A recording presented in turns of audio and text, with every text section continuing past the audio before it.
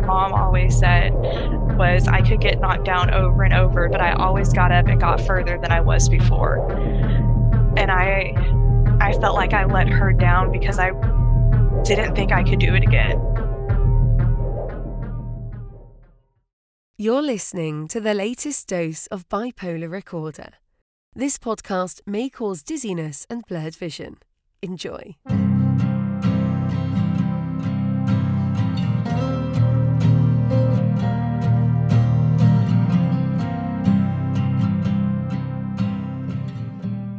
Welcome to Bipolar Recorder.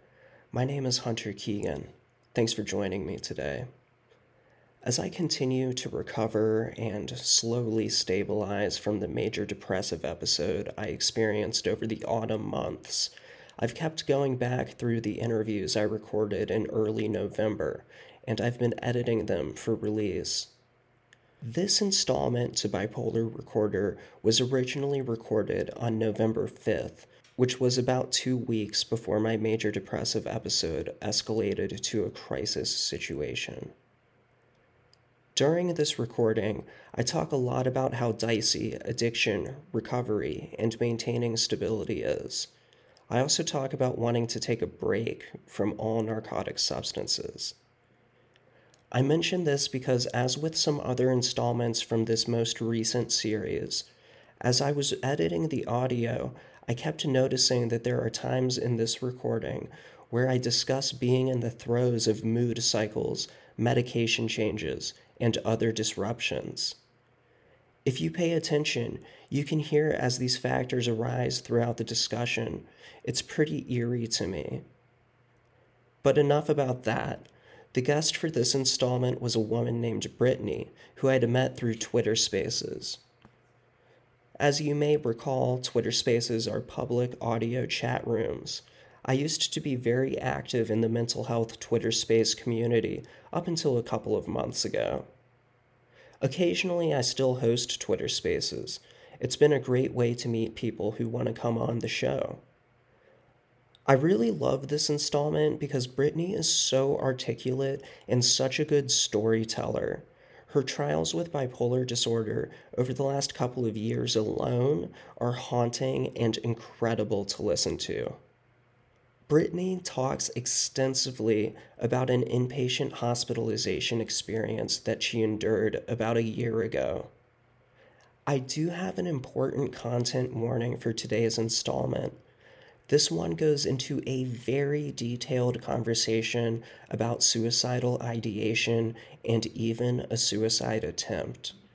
It also mentions self-harm a couple of times. Brittany discusses these topics in a very personal but tactful manner. Still, the subject matter is obviously very dark. Listener discretion is advised. It was an important conversation to have, and I know you'll find it as incredible as I did. Let's go ahead and listen to Brittany and her story.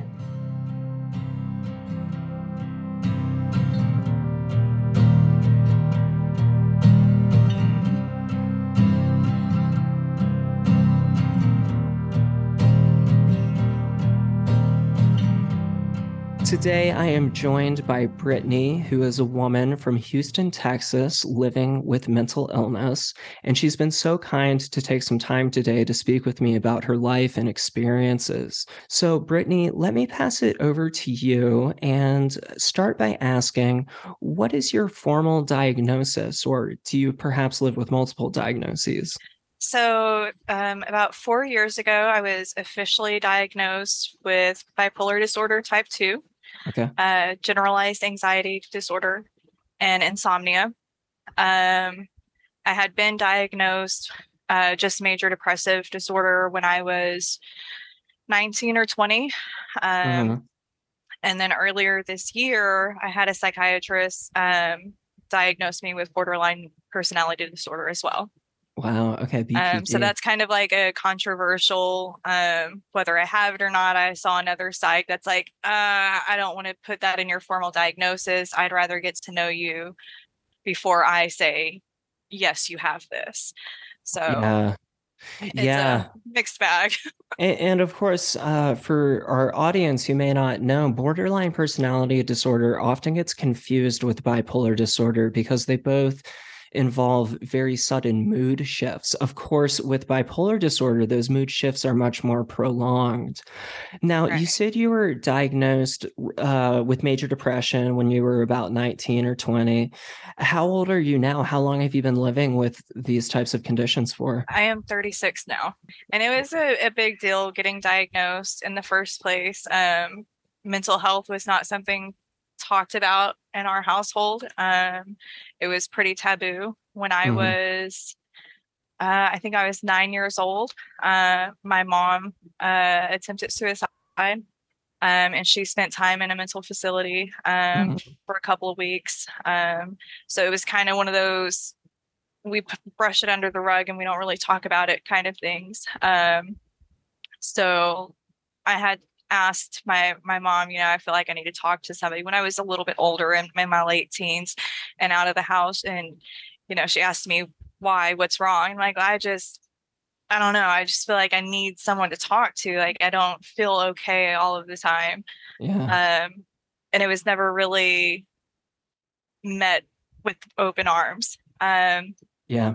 And then I had got married um, when I was 21, and um, I had told my husband at the time, I'm not okay.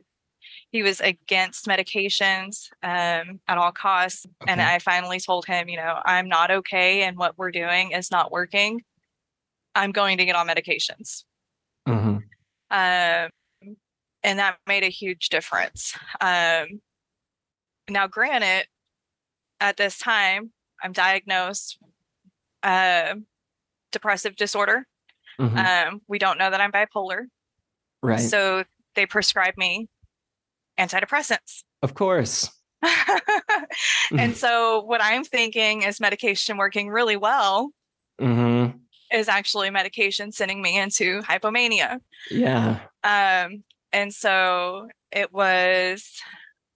I was on that for about a year before I lost insurance. And then I Mhm. went from 22 to 32. So I went 10 years without medication or Wow. treatment of any kind. Wow. That's really interesting. So that's as I was listening to you explain that, I had so many different reactions. One of the first reactions I had was that with your mother's history of mental illness, it's so strange how in some families, because my family is the same way, we don't really talk about stuff. My family is Yeah. very dysfunctional. We've gone through some really intense shit. And a lot of that has Yeah. been because of me, and Yeah. my bipolar disorder. And we never really talk about, oh, we called the police on you that time Yeah. because you were so crazy, or, we never have those types of deeper conversations. So that was something that resonated with me a lot. Another thing that I was thinking about is, for the audience, we should just mention that often, and as we always say, we're not doctors, but Right. it is known that antidepressants can be a trigger for mania for some people with bipolar disorder type 1 or bipolar disorder type 2. And it sounds like you had just that classic experience of, oh man, this is really working Yeah. well. And then all of a sudden, Yeah. so when did you realize that the antidepressant had actually sent you into hypomania? Well, I didn't really even realize it until I was diagnosed Yeah. with bipolar disorder. And I talked to my psychiatrist about it. And because when I was prescribed the antidepressants, it was by a family doctor, it was just a regular primary care physician. When I got diagnosed by a psychiatrist. And, she's telling me these pills that I need to be on with mood stabilizers because Mhm. antidepressants alone can cause mania. And so knowing that and kind of looking back, I'm like, oh, so Yeah. that's what happened. They weren't just working really well. Mhm. And so it's like, really looking back on events and times and phases in my life. And when I just thought, I was partying too hard, or, Yeah. recently divorced, and I'm living life now. This is what it's supposed to be like. Yeah. No, those weren't normal reactions, to the Mhm. extent that I was living them. What kind of partying were you up to? A lot of drinking, promiscuity, Yeah. spending a lot, typical Yeah. manic behavior. Yeah, for sure. I know. So, I am a recovering alcoholic, and I'm coming up right on, God willing, 7 years of alcohol sobriety. But Congrats. thank you. But the reason I mentioned that is because back when I was actively drinking and undiagnosed and Hmm. not on medication or any treatment, I was in the same headspace as you, where I was like, rocking out, Yeah. like, yeah, like party, gonna do it, like I'm killing it. And Yeah. that's And you not feel like you are because you're on top of the world. yeah, you're flying high. You're like, what are all these other dumb motherfuckers Yeah. doing? We're just fucking having a good time over Stop being here. a Debbie Downer. Yeah, yeah, exactly. So after that all comes crashing and burning down, Yeah. you have kind of some wake up calls. So do you still use anything like that, or No, I have you don't. I'm had not, to? because I have found that I have an addictive personality, Yeah. whether it's with substances or people, games, etc. I get addicted to things. Hmm. I was addicted to pain medication for a while because I had it. It was there. I didn't need it, but I Yeah. had access to it. Yep. So nonstop.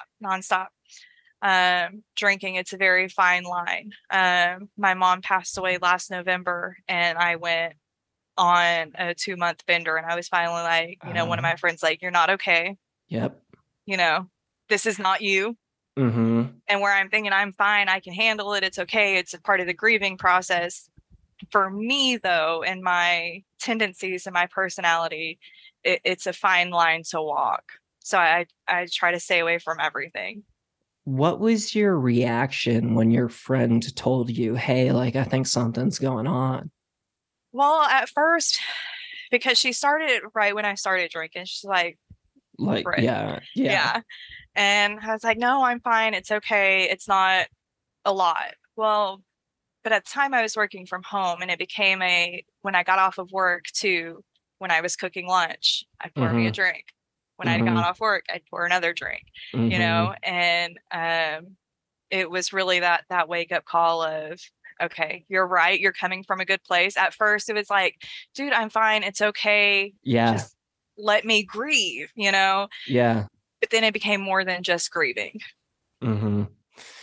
Yeah, that's really intense. And I know personally, when I have a friend, I'm so blessed to just have such a supportive friend group right now who Yeah. really knows me well and is really respectful and cognizant of the sort of shit that I live with. And Yes. I'm just so fortunate in that way. So when one of my friends reaches out to me and they can tell something's up and they let me know about it, it throws me off. Right. It makes me check myself. I'm like, whoa, okay, like Yeah. it's time to start reevaluating and taking some steps back. Although I no longer use alcohol, I do occasionally use other substances, Right. Yeah. and it's like there is that fine line to walk. And I think for people like yourself, for people like myself who have addictive personalities, it's dicey, Yeah. right now. Where I'm at in my headspace is that I think I'm going to start taking a break from everything, including marijuana, soon. Are you But ready for that? yeah, I am. Marijuana, I can always take it or leave it. I like it a lot, but it's never something I've ever had any sort of like physical or psychological dependency on. So I'll go through phases where I'll smoke weed almost every day for like 9 months. And then Yeah. I'll just be like, Yeah. okay, I'm good. yeah, I was like, it's time to take a break. I'll come back to this whenever. So that's kind of where I'm at. And I'm not gonna just keep talking about myself, but You are perfectly fine.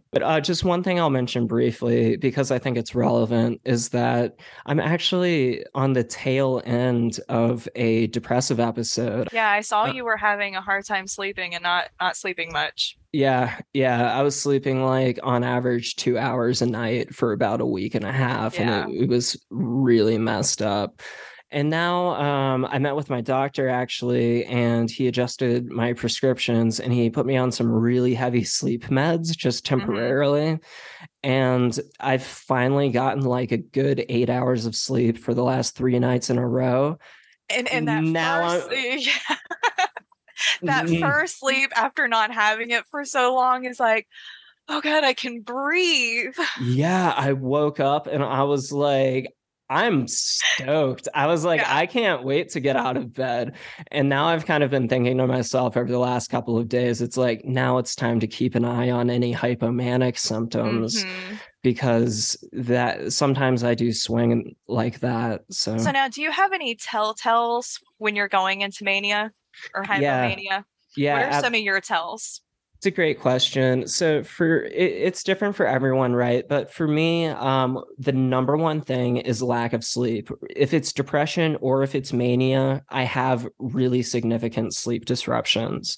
Now, of course, when I'm manic, the sleep disruptions are because I'm awake all the Yeah. time and like doing shit or abusing narcotics. I haven't had a full manic episode since 2015.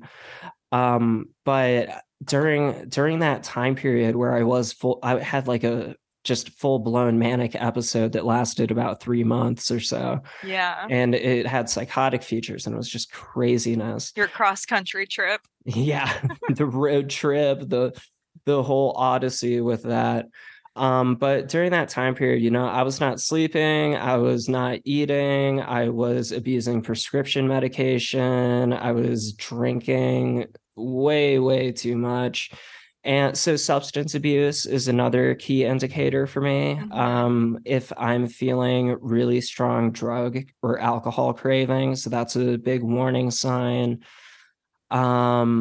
Another thing would be, and this is a tricky one because it can come across as being very positive, but I get very sociable with, Right. yeah. So I was actually at work yesterday at my lovely day job, and I was like in such a great mood. And I was in like an unusually great mood. And I was talking to some of my coworkers, and I was like, I'm just radiating Yeah. positivity.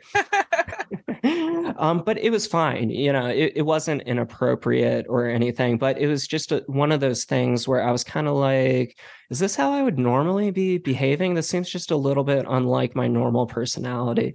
So these And are, that's hard, like, is it a good yeah, day? Is it mania? Is it a yeah. good day? I'm like, is this just how normal people feel? Right. Like that's awesome if that's the case. So yeah, anyway, right now, just kind of keeping tabs on any hypomanic or manic symptoms. And it's been an interesting last couple of weeks for me.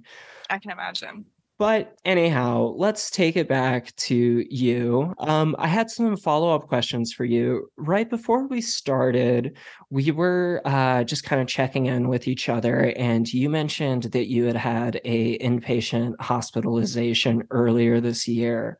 I And did.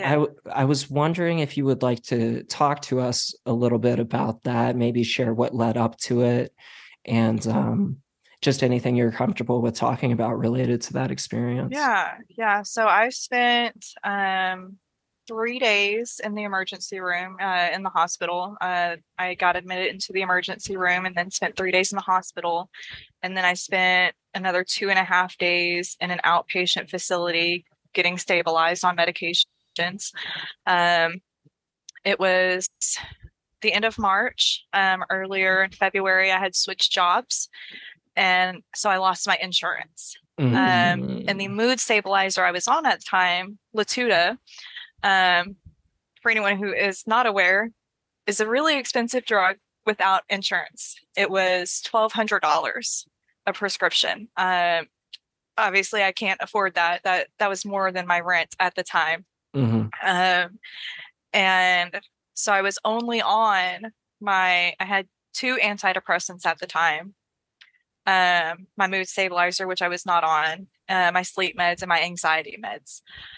And so after about 2 weeks of not being on the mood stabilizer, I started rapid cycling and mixed cycles. So for anyone who's not aware, that's rapidly going between depressive episodes and hypomanic episodes and or mixed features. And it Yeah. was terrible, just terrible. Hmm.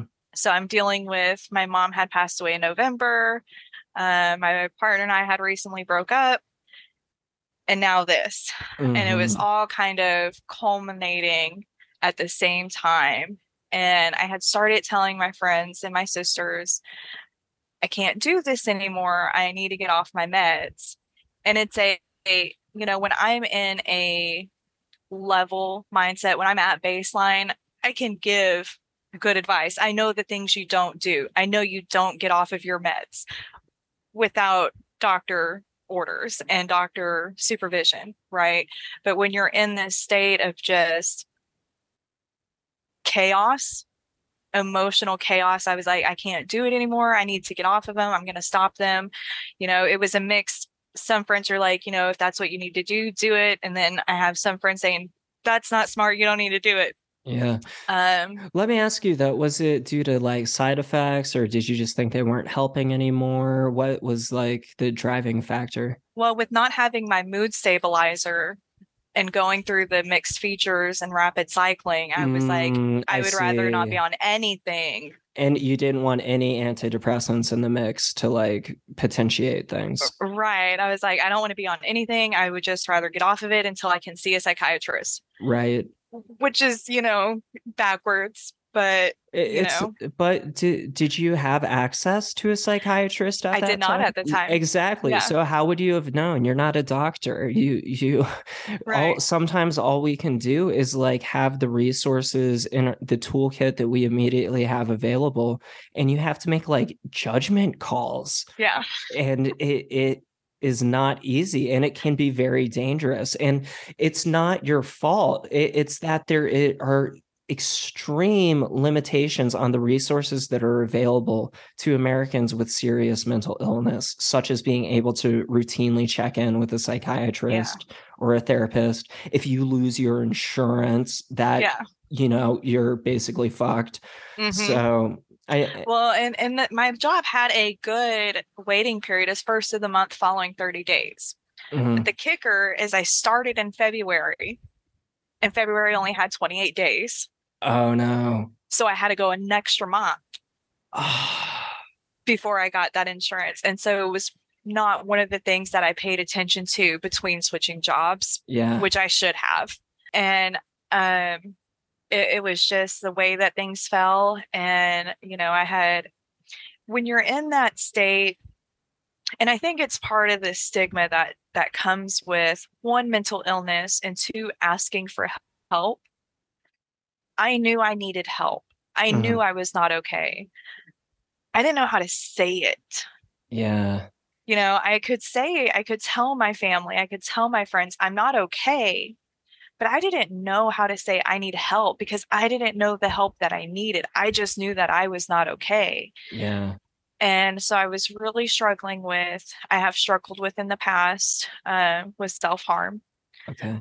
So that was something that I was really struggling with at the time, the urge to self-harm, and just not wanting to exist. Mhm. And I told my sisters, there was a point that I was like, hey guys, I just want to let y'all know I'm not okay. Like I Yeah. Googled what it would take if I took all my meds. Like I'm not Yeah. okay. Yeah. And my oldest sister was like, I can come down next week. Uh, promise me you won't do anything without calling me first. And I said, Wow. okay. Well, a few days later, I got triggered. I had a Okay. depressive trigger. I was in the health insurance field. I took my health insurance license. I found out I couldn't get my license. And I was just that was kind of the thing that just blew everything I had been holding inside open.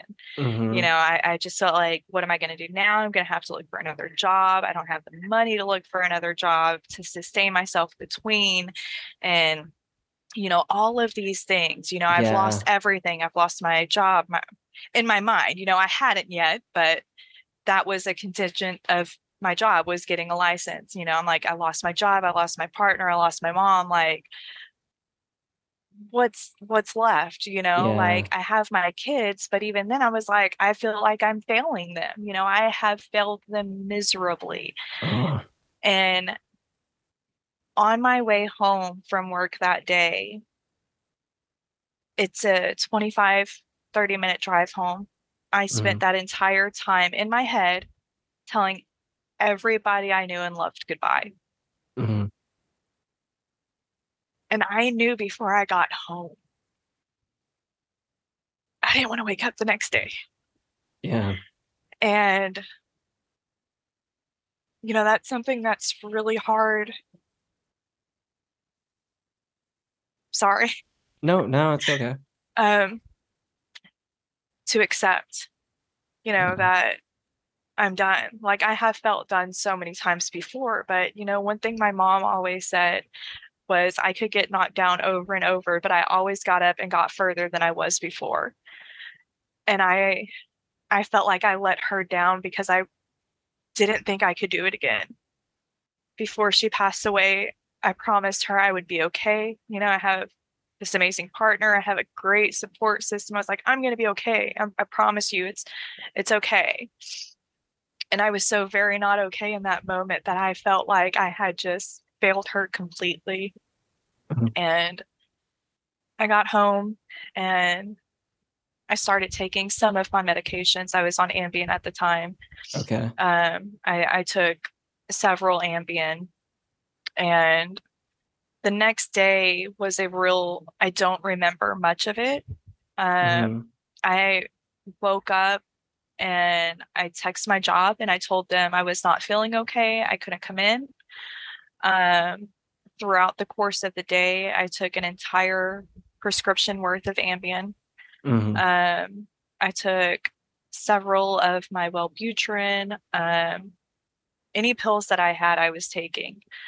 Um, I was sending messages to friends. I had sat in the bathtub the night before and I wrote my kids this long explanatory letter, an apology, and just, I'm sorry, I love you, I failed you. I was messaging friends and it wasn't straight goodbyes, but it was a lot of thank you for being Mm-hmm. a great friend, thank you Yeah. for having been there. And so some red flags went off between friends. Yeah. Um, and finally, at one point that night, my sister called me, and I'm not sure why I answered the phone, but I did. Um, and I told her I was done. I was like, I Mm-hmm. can't do this anymore. I'm done. Yeah. And she said, what are you trying to say? I said, Mm-hmm. I'm done. I don't want to exist anymore. Mm-hmm. So at that time while I was on the phone, she had her husband call a welfare check on me. Um, I don't remember a lot of that. Some of it I know because talking to her about it, Mm-hmm. some of it pieces I can remember going through messages that I had with friends and them telling me. But pretty much that entire day is just gone. Mm-hmm. Um, so there's pieces of remembering the EMTs coming into my apartment. My sister had made me unlock the door to let them in. Mm-hmm. Then coming in, I don't remember being in the ambulance at all, but I remember being wheeled into the emergency room, coming in and out of consciousness, um, until finally, many hours later, everything's coming out of my system because it was so far after the fact that I had taken them. There was nothing they couldn't pump my stomach. Yeah. It was, they kind of have to just work themselves out naturally. They were pumping me with fluids and everything, but it was a lot just to know.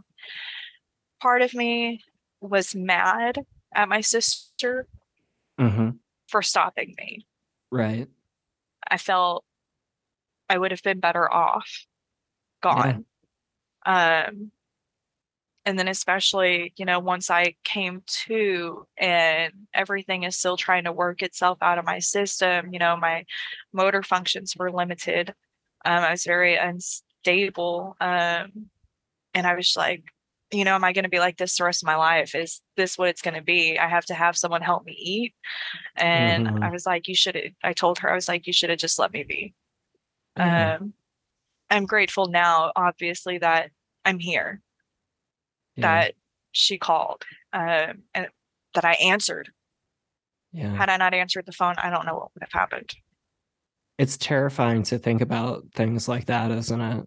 Like It is. just one simple judgment call you made saved your life, basically. Yeah. The decision, oh, there's a call coming through, I guess I'll answer. Yeah. That's such an intense experience, though. So, did they take you after you were in the ER? Did you say that they took you up to an actual psych ward after that? Well, it was an outpatient, like, county facility. Okay. And it was voluntary. I Yeah. say that with quotations. Air quotes there. Um, they came to talk to my sister and I at the hospital. Who came? The a caseworker from the facility. Okay.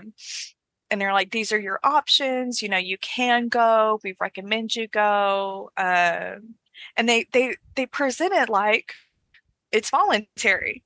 Mhm. And But I then tell you my signed sister, something, right? right. And I Yeah. tell my sister because I know I'm not okay. Like I knew I wasn't okay. I tried in my I didn't know how to ask for help way to say I wasn't okay. And so I know I need help. I want to get the help. Mhm. So I'm like, yes, I want to go to your facility. Yes. Caveat, you have to play by their rules. Which are bullshit. Right. And so, like, once I get to the facility and we're doing intake, you sign a paper whether you're there involuntarily or voluntarily. And I ask the caseworker that's there, I was like, well, What am I what's the signing? difference? Right. Like, what's the difference? And he's like, well, voluntary is just saying that you came on your own accord. Involuntary is that you didn't. I was like, but I can leave, right? He's like, well, no. And I was like, well, then that's not really voluntary, is it? Yeah. And he's like, well, I mean, but you're coming here voluntarily. I'm like, but I'm not staying voluntarily. So that's Mhm. the difference. Yeah. So it was, fine. I need to be here. Just I'm hoping it's the stability that they're telling me it's going to be, the get stable on your meds and you can go. Mhm. Because you hear stories of people going in voluntarily, but it takes them a long time to get out. Yeah. And it's hard. You want to be honest and you want to get the help that you need, but at the same time you're scared that you're going to be kept there. Yeah, it requires you to be extremely judicious with exactly what you're telling people, because effectively in that situation, when you're brought to a hospital like that, you're not just in a medical crisis, you're also in a legal situation. Right.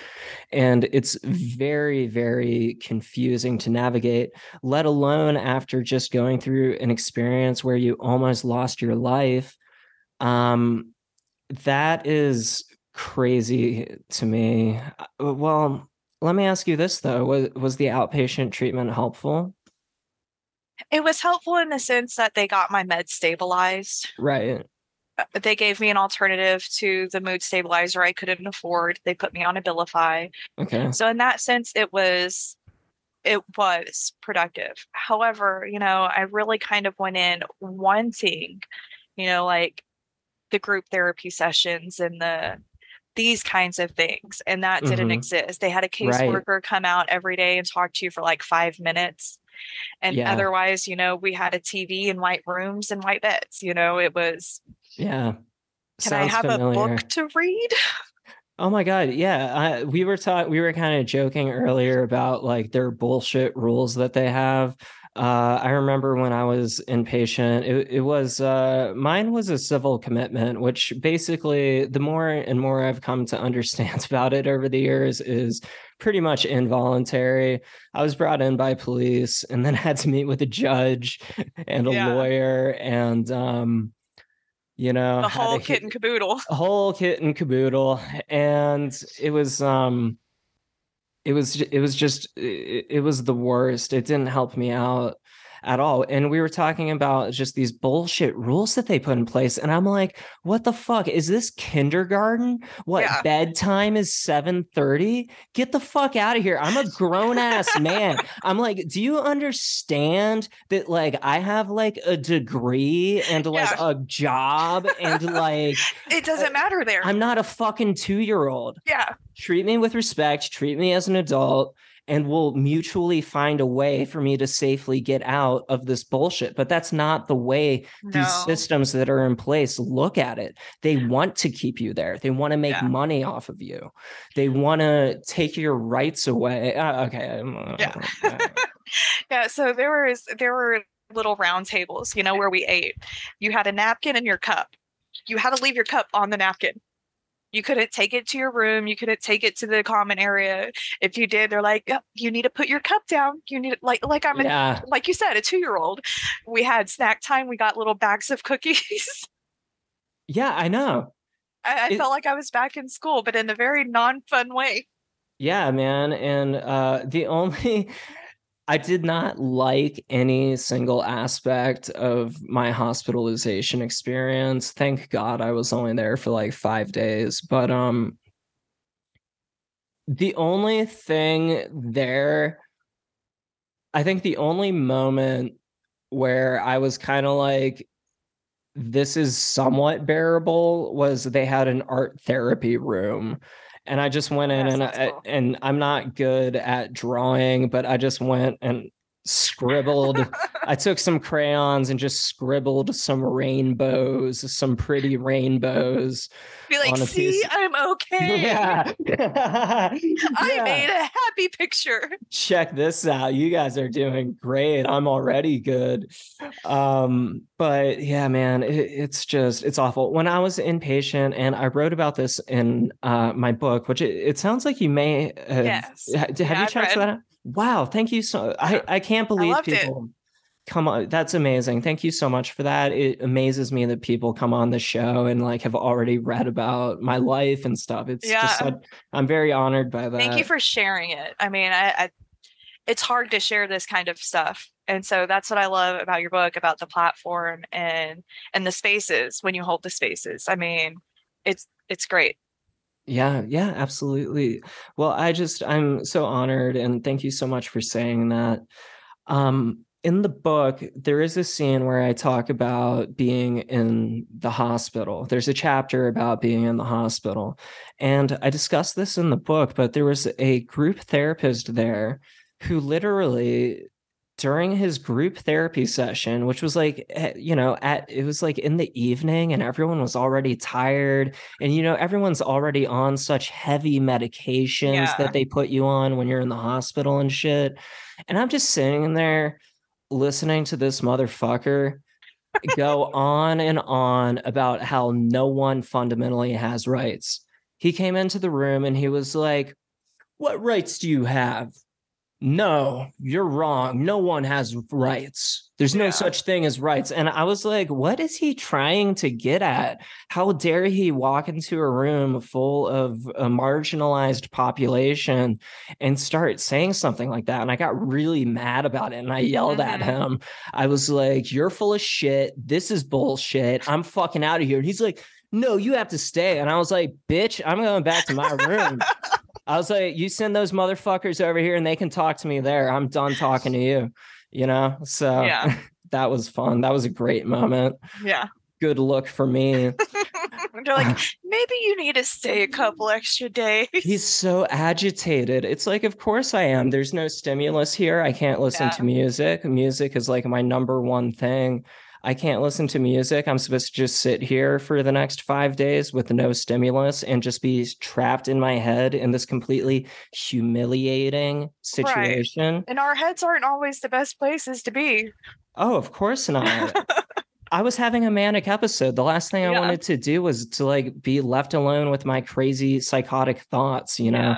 And of course, leading up to all of this, I had been under the impression that I was being surveilled by the government.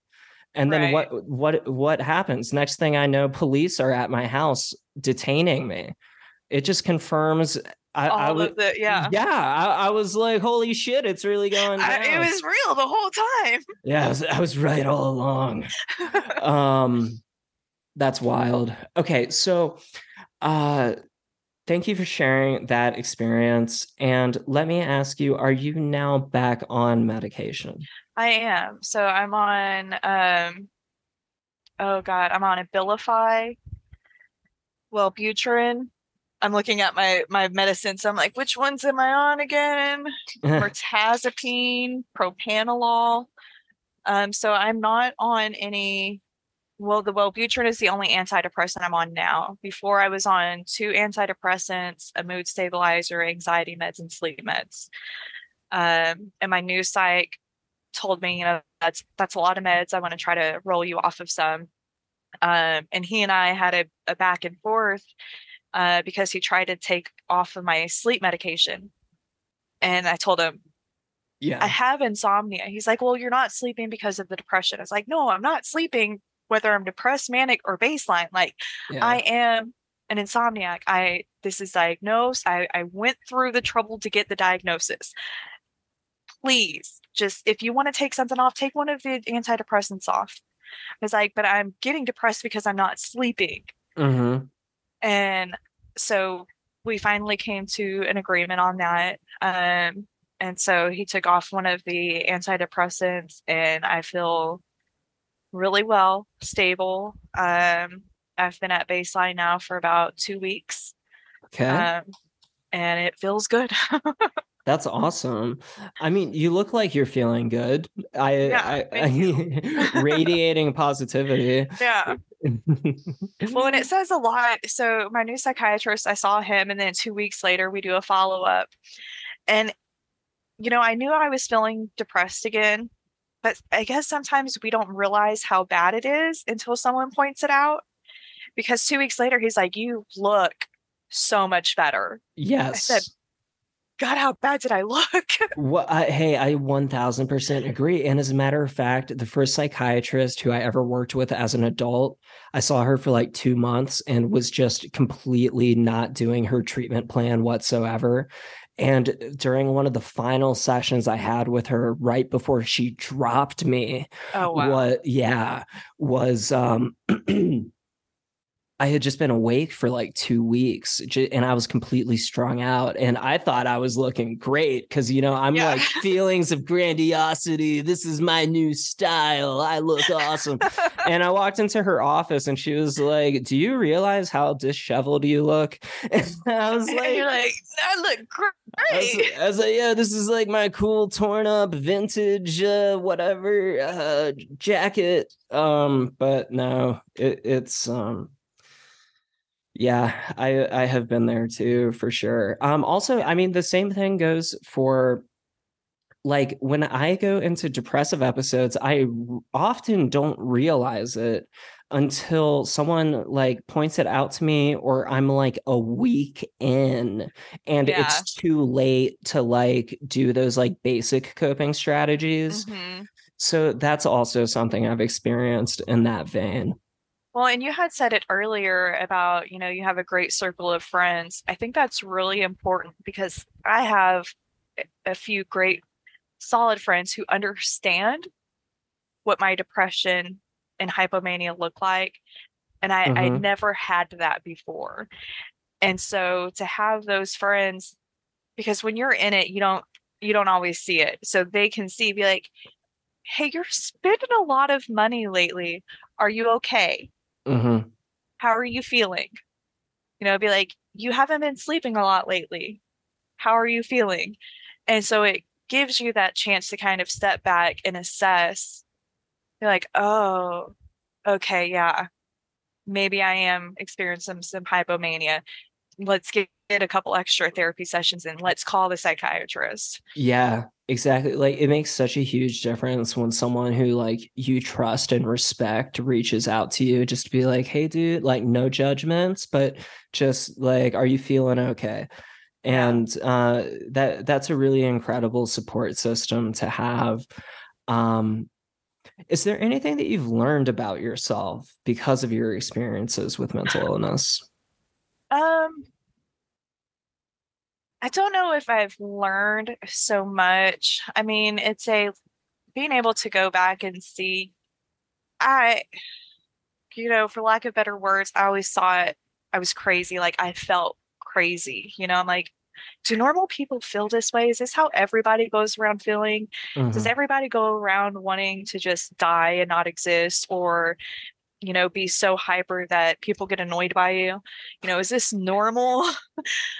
So just really having that diagnosis and being able to see like, okay, I'm not crazy. Like there's a reason for the way that I am, and there's treatment available. So I've learned to love myself, I guess, Yeah. and accept myself that, you know, I am okay the way that I am. Like I Yeah. might be a little busted, I might have some cracks, but I'm not broken. I always felt broken. Yeah. Well, that's beautiful that you've had that healing process. I love that for you. Thank Yeah, you. yeah, absolutely. And before we started recording, we were talking about another thing, which is that you were specifically interested in talking a little bit about family dynamics. We were touching on that earlier with the Yeah. relationship with your sister and everything. But I guess I just wanted to circle back to that before the end of the episode. So, I guess first of all, let's start here. What would you say to friends or family members of someone who's living with serious mental illness? Like, what's the first thing they should understand? Patience. I think patience is a big thing. We can't always control what's going on in our heads. Um, so just giving us some grace and loving us through it, is a big thing. I mean, Yeah, for me, anyways, and just having that support and really trying to understand. That's something that I have come to know that I didn't realize I needed. Like when friends ask me, "Hey, what does mania look like for you? What does depression look like for you?" I mean, that's such a huge, that simple thing means so much to yeah, be understanding of what I'm experiencing. yeah. Yeah, that's a fantastic point. And I think I would also, and this kind of goes hand in hand with what you just said, but the non-judgmental aspect of things, Yeah. that's really important to keep in mind too. So you had your sister reach out to you in that moment of crisis. Are there any other kinds of support that your family has offered over the years to, help you out as you battle through this condition? I mean, in the beginning with just the depression, not really. I mean, it was this is what it is. I'm getting medication. It wasn't talked about. And it wasn't really until when my mom got sick with cancer that I even like really started opening up to her about Mm, how involved some of these symptoms of the diagnosis are. I had told her, hey, I am diagnosed bipolar, and it was kind of like, okay, um, congrats, yeah, you know, why are you telling me? right, and like she never made me feel bad about it or anything. Yeah. But it was we didn't talk about it.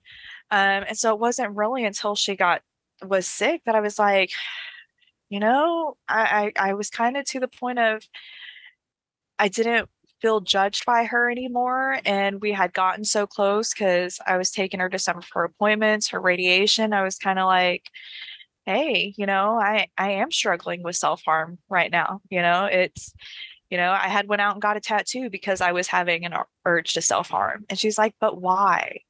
Why do you feel that way? I'm like, I don't know. Like, I can't explain to you. There's not always a trigger. There's not always a why. There's certain times that I can be like, oh, I'm depressed because this happened. Like this is affecting me. But then there's just days where I'm not okay. Mm-hmm. And some days I struggle with self-harm. And that was one of those days. And I was like, but I want you to understand, that Yeah. this is something I'm dealing with and I'm working on it. Like this is what I'm doing in therapy. This is what I'm doing with the psychiatrist, like, Yeah.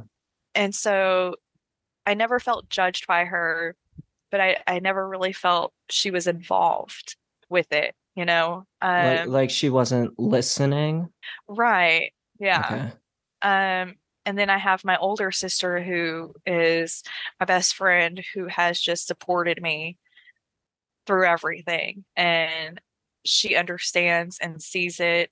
And, she's one of those people that can be like, you're talking a little fast today. Yeah. How are you feeling?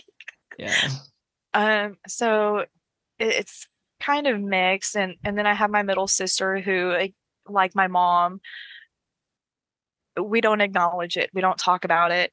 Yeah. I try, but there's comments that are made that make me feel unwelcome and kind of bad about myself. When I had got the diagnosis for BPD, borderline personality disorder, it's something that I had looked into before I was diagnosed bipolar. It was one of those, I knew I wasn't okay. I knew it wasn't just depression. Mm-hmm. What is it? Um, and I was like, there's a lot of things that fit with BPD. But my first psychiatrist said no. And I was like, okay. And my therapist said no. And I said, okay, fine. Like, I'll accept it. And then with the new psychiatrist, I'm just talking to her and she said, has anybody ever asked you about BPD? And I was Mm. like, no, I've been told repeatedly that it can't be this. She's like, it sounds like you are. And so I had text my sisters, because I had started group texting them, like really letting them know what's going on with me, how my mental Yeah. health process is going. I mean, especially once my mom passed away, because now it's just us, Yeah. and we have to have each other's backs. We have to lean on each other.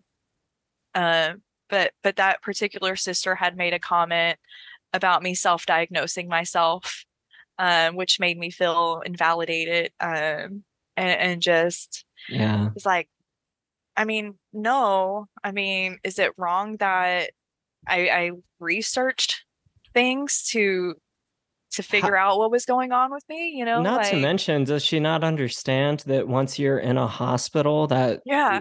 that's where you get diagnosed? Yeah. Like, And that was a hard thing too, my hospitalization, because my oldest sister, she was 4 hours away. She drove up that very next morning to come to the wow. hospital.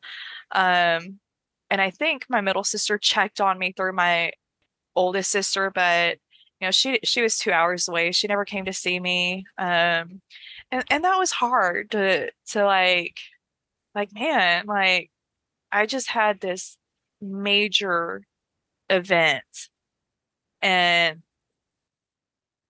you're not here. Hmm. That hurt. Yeah. Now that these crisis situations have happened, do you now have an emergency plan in place? Like, for example, with your older sister who you're really close with, have you like sat down and like talked about what you'll do if something like that ever happens again? No, which, bringing it up is definitely something that needs to be done. You think that once it's happened, it won't happen again. Right. We know what caused it. Let's keep that from happening. Stay on meds, don't change meds, ask for help. We talked about that kind of stuff like with therapy, but no like real, where do we go? Hmm. What are we going to do? Just the preventative measures we've talked about. Yeah. You said you're currently on medication, so I would imagine you're working with a psychiatrist. Is that correct? Yes, I have a Are psychiatrist and a and therapist. a therapist too. Mhm. It might be worth talking to your therapist and maybe coming up with some sort of contingency plan. That's something I've been meaning to do with my own therapist for a really long time. Yeah. Um, I've been relatively stable uh, up up until the last 6 months. I've been relatively stable for the most part, but I've had a lot of environmental stressors in my life too. And um changes. Lots of changes, lots of stressors, and my stability has been kind of up and down over the last couple of months. So one of the things that I was talking to my therapist about was like, if there ever is a situation where I end up in a hospital, like you're going to be the first person who I call, or I'm going to call my family and tell them to call you Yeah. immediately. So I shared my therapist's contact information with both of my parents and just told them, listen, the only reason you ever use this number is if I am like dying or hospitalized, Yeah. and then you call her and just all you do is tell her that, and that's all she needs to know. Another good thing that I haven't done but I should do, especially since I just recently moved to a new city, is I need to do research on psychiatric treatment hospitals that are in this area, Yeah. so I know how to navigate them, because not all hospitals are created equal, and I don't want to No. be in some nightmare scenario. Like lived that once. Don't want to go back. Oh my gosh, I know. Yeah, it's like been there, done that, never again. No, thank you. Yeah. Um, but yeah, so I don't know, maybe that's just something to think I mean, about. absolutely. It's because you never know when that stressor can hit. You never know when that stressor can happen. And Yeah, it could be anything. yeah. Yeah, and it could be a legitimate stressor too, such as a death in the family or like a car accident or something. Right. So yeah, anyhow, I guess just when it comes to living with such complicated conditions like the ones that you and I live with, you just have to have like a greater degree of like self-accountability and foresight, Yeah. and you have to conduct yourself intelligently. It's very interesting. I think that a lot of quote unquote normal people, everyone is special and unique, but some fall on different Yeah. parts of the bell curve. Um, I just think a lot of neurotypical people don't ever think about that sort of thing. Like they've never been in a situation where suddenly you've accidentally signed paperwork and now you can't leave a secure facility for a week or whatever. Yeah. They don't understand that these are things that systemically happen to people with mental illness, and they're human rights issues. Well, So, and then even when you're outside of it, when you're with your psychiatrist and therapist, how open can I be to not right, end up there? You know, right. I feel like we always have that fear of there's somewhere for us to go and be put. Yeah.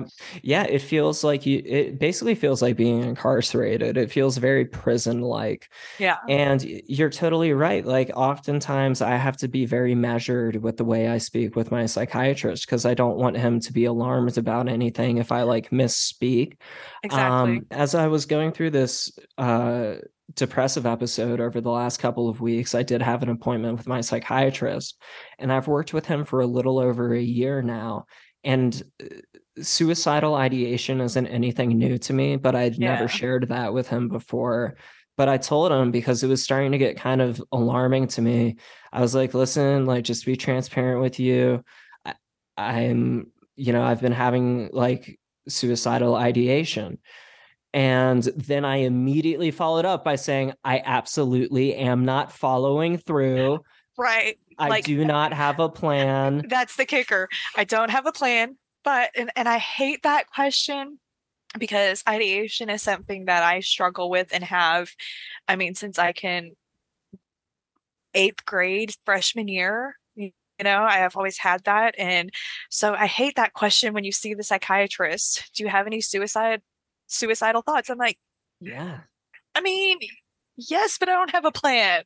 Like, I don't want to exist, but I don't want to kill myself. I just don't want to be here. I mean, take that as you will. Yeah, no, I know exactly what you're talking about. I was having kind of like a late night freak out about something a couple of months ago.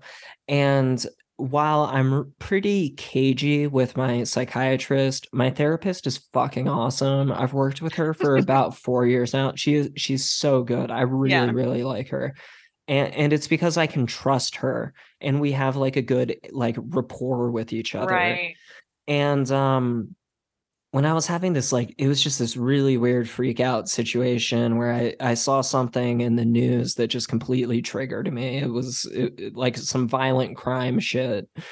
And it just had me, I don't know what it was. It's like kind of like what you were talking about earlier, where there's just been all this background stress. And finally, one more thing happened where I was just like, all right, done. I was like, done. Fuck it. Like, this is like, I cannot reconcile living in this universe right now. Yeah, no, it's hard right now. It's really hard. Yeah, we've got the end of days. We've got war in Ukraine, the plague. It's just everything outrageous. You name it, we've got it. Yeah, exactly. But my therapist is super cool, and I called her at like 1 a.m, and I just left her a voicemail and was like, hey, and sounding as calm as I possibly could. I was just like, oh, good evening. I was just wondering if you could possibly give me a call back immediately. Like super calm, like not okay, but I'm and then everything's fine. And then I sent her a follow-up email and was like, good evening. Could you please call me for a confidential doctor-client conversation? But like, to my surprise, she actually called me back like 10 minutes later. And she was awesome. Like, yeah, she's so good. Like, most therapists would not do that. And she called me and she was just like, hey, like, is everything okay? And I was like, not really. And she's like... She was like, okay, well, like, just like kind of take it down. Take a step back. I just talked to her for like 5 minutes and she was able to kind of get me just to chill the fuck out. And I was like, oh, I was like, okay, cool. Like, I got it. Like, we're good.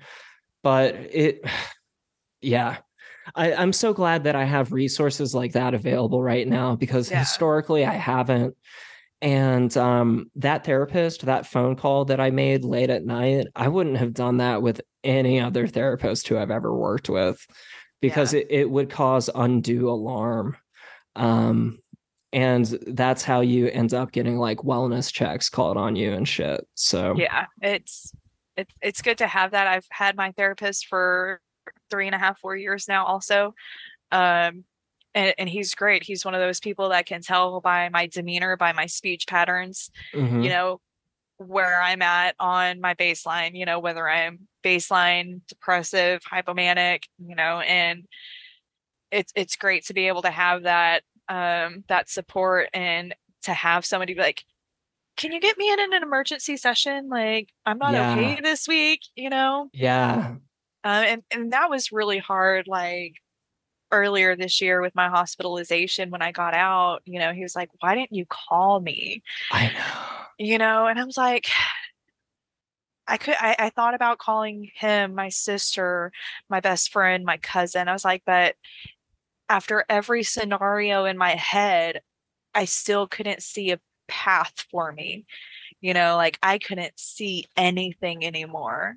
And he was like, thank you for saying that. He's like, I've wondered. He's like, he had a friend that passed from suicide. He's like, I always wondered why he didn't call me. He's like, I've never had the opportunity to ask somebody. He said, so thank you. Yeah. Wow. Well, this has been a fantastic conversation. We've covered a whole lot of ground and we're coming right up on the 1 hour mark. I had a couple of quick questions for you if you still have a few Yeah, minutes. absolutely. Okay, cool. Well, one of the questions I had to switch over to a more positive note is what do you do to relax? Like, what self-care exercises or strategies are you using right now? So I do a lot of online gaming. Um, Cool. so that helps. Music helps. I love music, anything and everything. Um, and my cat and my kids. I mean, they bring me down to earth and remind me, that it might be a bad day, but it could be worse, Yeah. so that and just, simple things, just simple necessities, bathing, taking care of myself, doing my nails, just those kind of things. So just be like calm. Yeah. Yeah, taking care of yourself and just doing things that are relaxing and are for Yeah. you to take a moment and just like chill. What kind of music have you been listening to lately? Do you have like any top artists who you've been Um, into? right now I've been in my anime playlist a lot. Okay, never mind. Honestly. What's Uh, the anime? No, I'm joking. What's the anime playlist? I have a mix of My Hero Academia, Black Clover, Demon Slayer. I mean, you name it, it's there. I just love music that pumps me up, that makes me feel happy. Uh-huh. And then at night I go to sleep to Rammstein's piano playlist. They did a Oh piano yeah. album. Yeah. So I go to sleep to that or to Apocalyptica, which is a Swedish cello rock band. Yeah. Yeah, they're cool. They do like covers of Metallica songs and Yeah. stuff. I mean, I love music. Music's huge to me. I'm a musician and I constantly am listening to music if I'm at work or if I'm just chilling. It's like I got to have some sort of stimulation in the background Yeah. just to like keep things going. I was going to talk to you about Rammstein. I've been listening to a lot of Rammstein lately. Yeah. Like Which a album? lot. Just all of them? Their first one, Rise Rise, which is my all-time favorite by them. And I also really like Rosen Road. Okay. Yeah. I really liked last year's album, Rammstein. It was their Yeah, song the one with Mama. the matchstick on it. Yes. Yeah, that was cool. I love that album. That's probably my favorite one. Their first one, I have some great songs that I love from there, but last year's one was really good. Yeah, what's the first one is called like Sunsucht or something. It has like a weird German name that I Yeah, I can't know it's pronounce. I can see the cover. Yeah, I know, right? Yeah, it's got a freaky Yeah. cover. Oh man, yeah, nah, but yeah, like Du Hast, like anything that has like a really nice, like intense kind of like Right. pounding beat. I fucking love that. Well, my favorite song is from the last album is Puppet. Okay. Oh, I love that song. I That don't song's a know. good one. I don't know that one off the top of my head, unfortunately, but I think if I'm remembering correctly, is that the one that has Auslander on it? Yes. I Yeah, really that's that like one. Yeah. Auslander. Yeah, Yeah. that's a good catchy one. I used to Auslander. yeah. Well, and it's funny, because I took 2 years of German in high school. Yeah. So I love listening to it and like seeing what I can translate and what I remember Mhm. before I look to see what the lyrics are in English. And so like my kids, they'll be in the car and I'm jamming out to German music and so they can pick up some of the words now and sing it and I That's just love cool. that. Yeah. How old are they? They're 11 and 13 Oh, boys. cool. So they're that's like a good age to start getting into Rammstein. Yeah. Do you listen to any other metal? Um, I listen to a lot. I used to love 3 Days Grace. Okay. So not metal. Not yeah, no. I listened to your stuff. Really? Yeah, you put a new one out. Not too long ago, I think, was it? Because I just Um, saw it recently on my Spotify. I have two projects. The last project I was working on is called Last Known Images, and I released an LP about a year and a half ago. And then I have some solo work that I've been doing. I released a solo EP at the beginning of this year. And then there was a single that I released like 2 months ago called Burning Summer, Yes. which I is think that might be the one that I saw.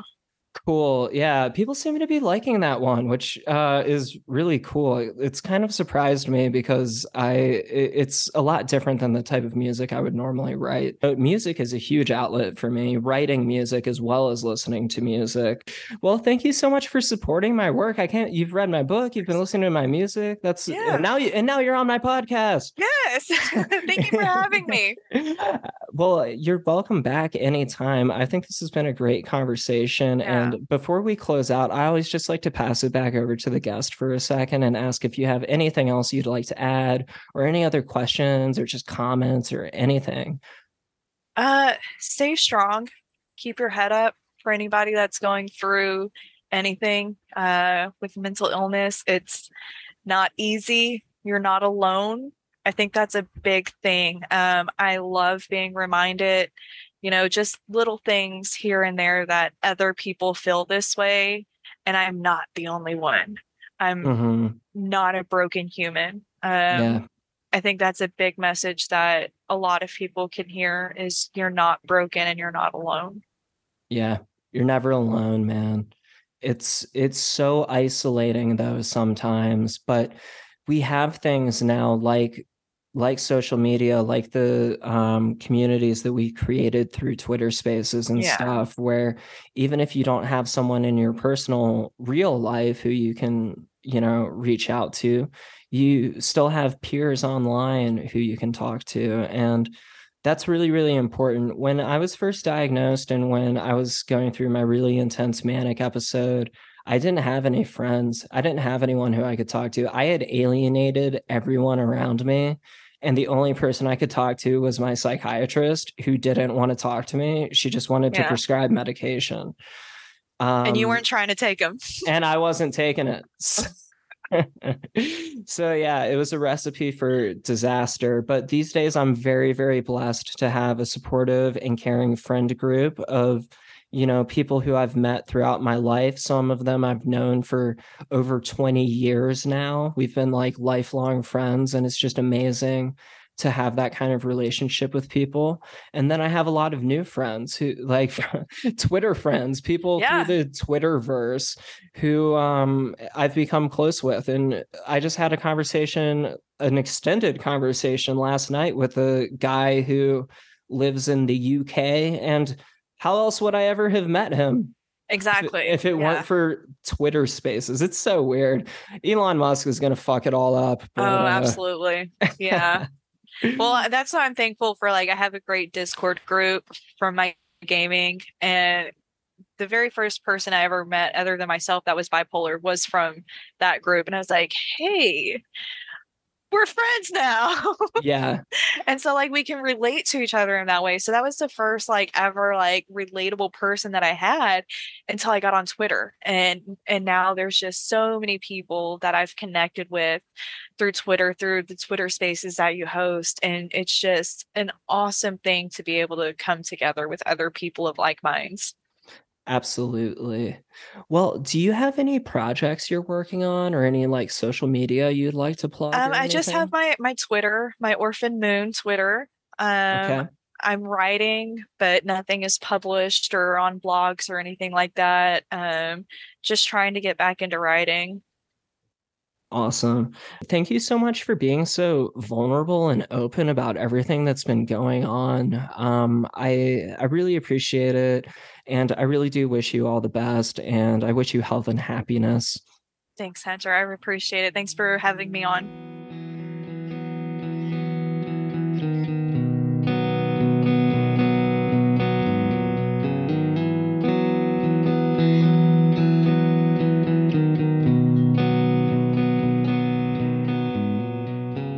Suicide is a really hardcore topic, to say the least, but it's something that significantly impacts our society. There are over 130 suicides each day in the United States. According to the American Foundation for Suicide Prevention, in 2020, over 45,000 Americans died by suicide. In that same year, 1.2 million suicides were attempted. Remember that resources are available to you if you are experiencing suicidal ideation or perhaps have a plan in place to take your own life. For example, there's the new 988 National Suicide and Mental Health Hotline, where you can call or text and speak to someone. I did research on it, and the 988 number does not automatically dispatch crisis intervention teams to your location or mean that you inherently will be hospitalized. I know that I personally had that concern about the 988 number until I did further research on their website. According to them, less than 2% of their calls are referred to police and or EMS. If you just need someone to talk to for a few minutes, it might be a good option, although I have not personally used it at this time. As a matter of fact, if anyone out there listening has ever used the 988 number, be sure to connect with me because I'd like to hear your experience with it. The 988 number is just one example of a resource available that can help with suicide prevention. In my own experience, I've found peer support groups to be very helpful as well. Twitter Spaces, Depression and Bipolar Support Alliance, also known as DBSA, Smart Recovery, and National Alliance on Mental Illness, also known as NAMI, are all examples of resources where I've found peer support for all sorts of things related to bipolar and substance abuse issues. Regarding my own life that was touched on during this installment, my holiday crisis from late November was no joke and really changed my perspective on certain things. It continues to blow my mind how throughout these installments of Bipolar Recorder that I did in early November of this year, I keep bringing up things like being on new medications, experiencing mood cycles, experiencing severe insomnia, and so on. You'll continue to hear ominous foreshadowing statements in the next installment as well. If you'd like to hear about the actual crisis situation itself, check out episode 29, Hunter's Holiday Crisis and Whack Drug Relapse. My name is Hunter Keegan. Today's guest was Brittany. Brittany can be found on Twitter at OrphanMoon21. Also be sure to check the episode notes for more info. I'm on Twitter at HHKeegan. Bipolar Recorder is on Twitter at Bipolar Recorder. Feel free to reach out and connect. Remember to tell your friends about this show and rate and review if you've been enjoying it. Thanks again for listening and have a great, safe day, evening, or night wherever you are.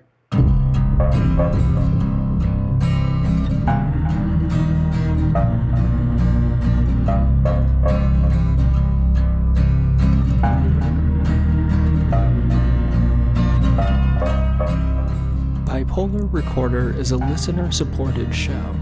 To help keep the show running, consider checking out our Patreon page or visiting bipolarrecorder.com. Unless otherwise stated, the hosts and guests on Bipolar Recorder are not licensed mental health professionals. Bipolar Recorder is not a substitute for therapy or professional medical intervention. If you are having a mental health crisis, please contact your local emergency services.